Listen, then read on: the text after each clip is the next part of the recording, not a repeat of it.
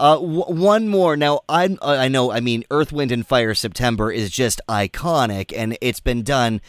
I just heard a Daft Punk remix of it, and that song You did? Oh, my God, I haven't heard that. Oh, it's on YouTube. I can email it to you.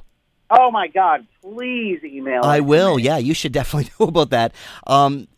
That song, how is it looking at that song now? Does it even feel like your own anymore? You know, it is as exciting for me to hear that song now as it was when we were writing it, because I knew from the downbeat of the record, oh my God, this is such a hit.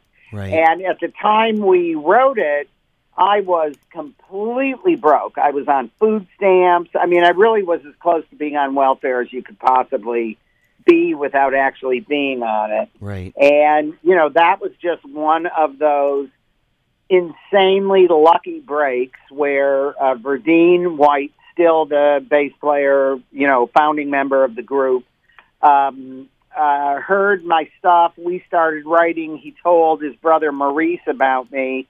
And literally out of the blue, Maurice asked me to write the entire next Earth, Wind, and Fire album with him. And Boogie Wonderland, that was the one outside song that I wrote with John Lind, who also used to write for Earth, Wind, and Fire, and we took that to them. But otherwise, I co-wrote everything on the I Am album except for 2 songs, I think.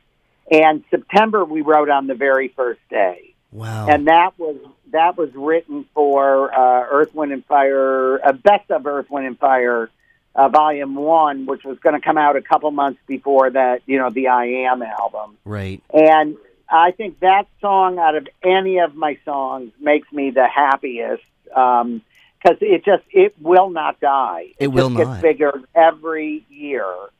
And it's like this year alone, it's been cut by, Justin Timberlake for Troll. Yep. Taylor Swift. Yes. And then I just the other day heard TLC. So it's like, oh my God, I don't even know. And this Daft Punk remix, I didn't even know about. I'll send you a clip of the Daft Punk remix.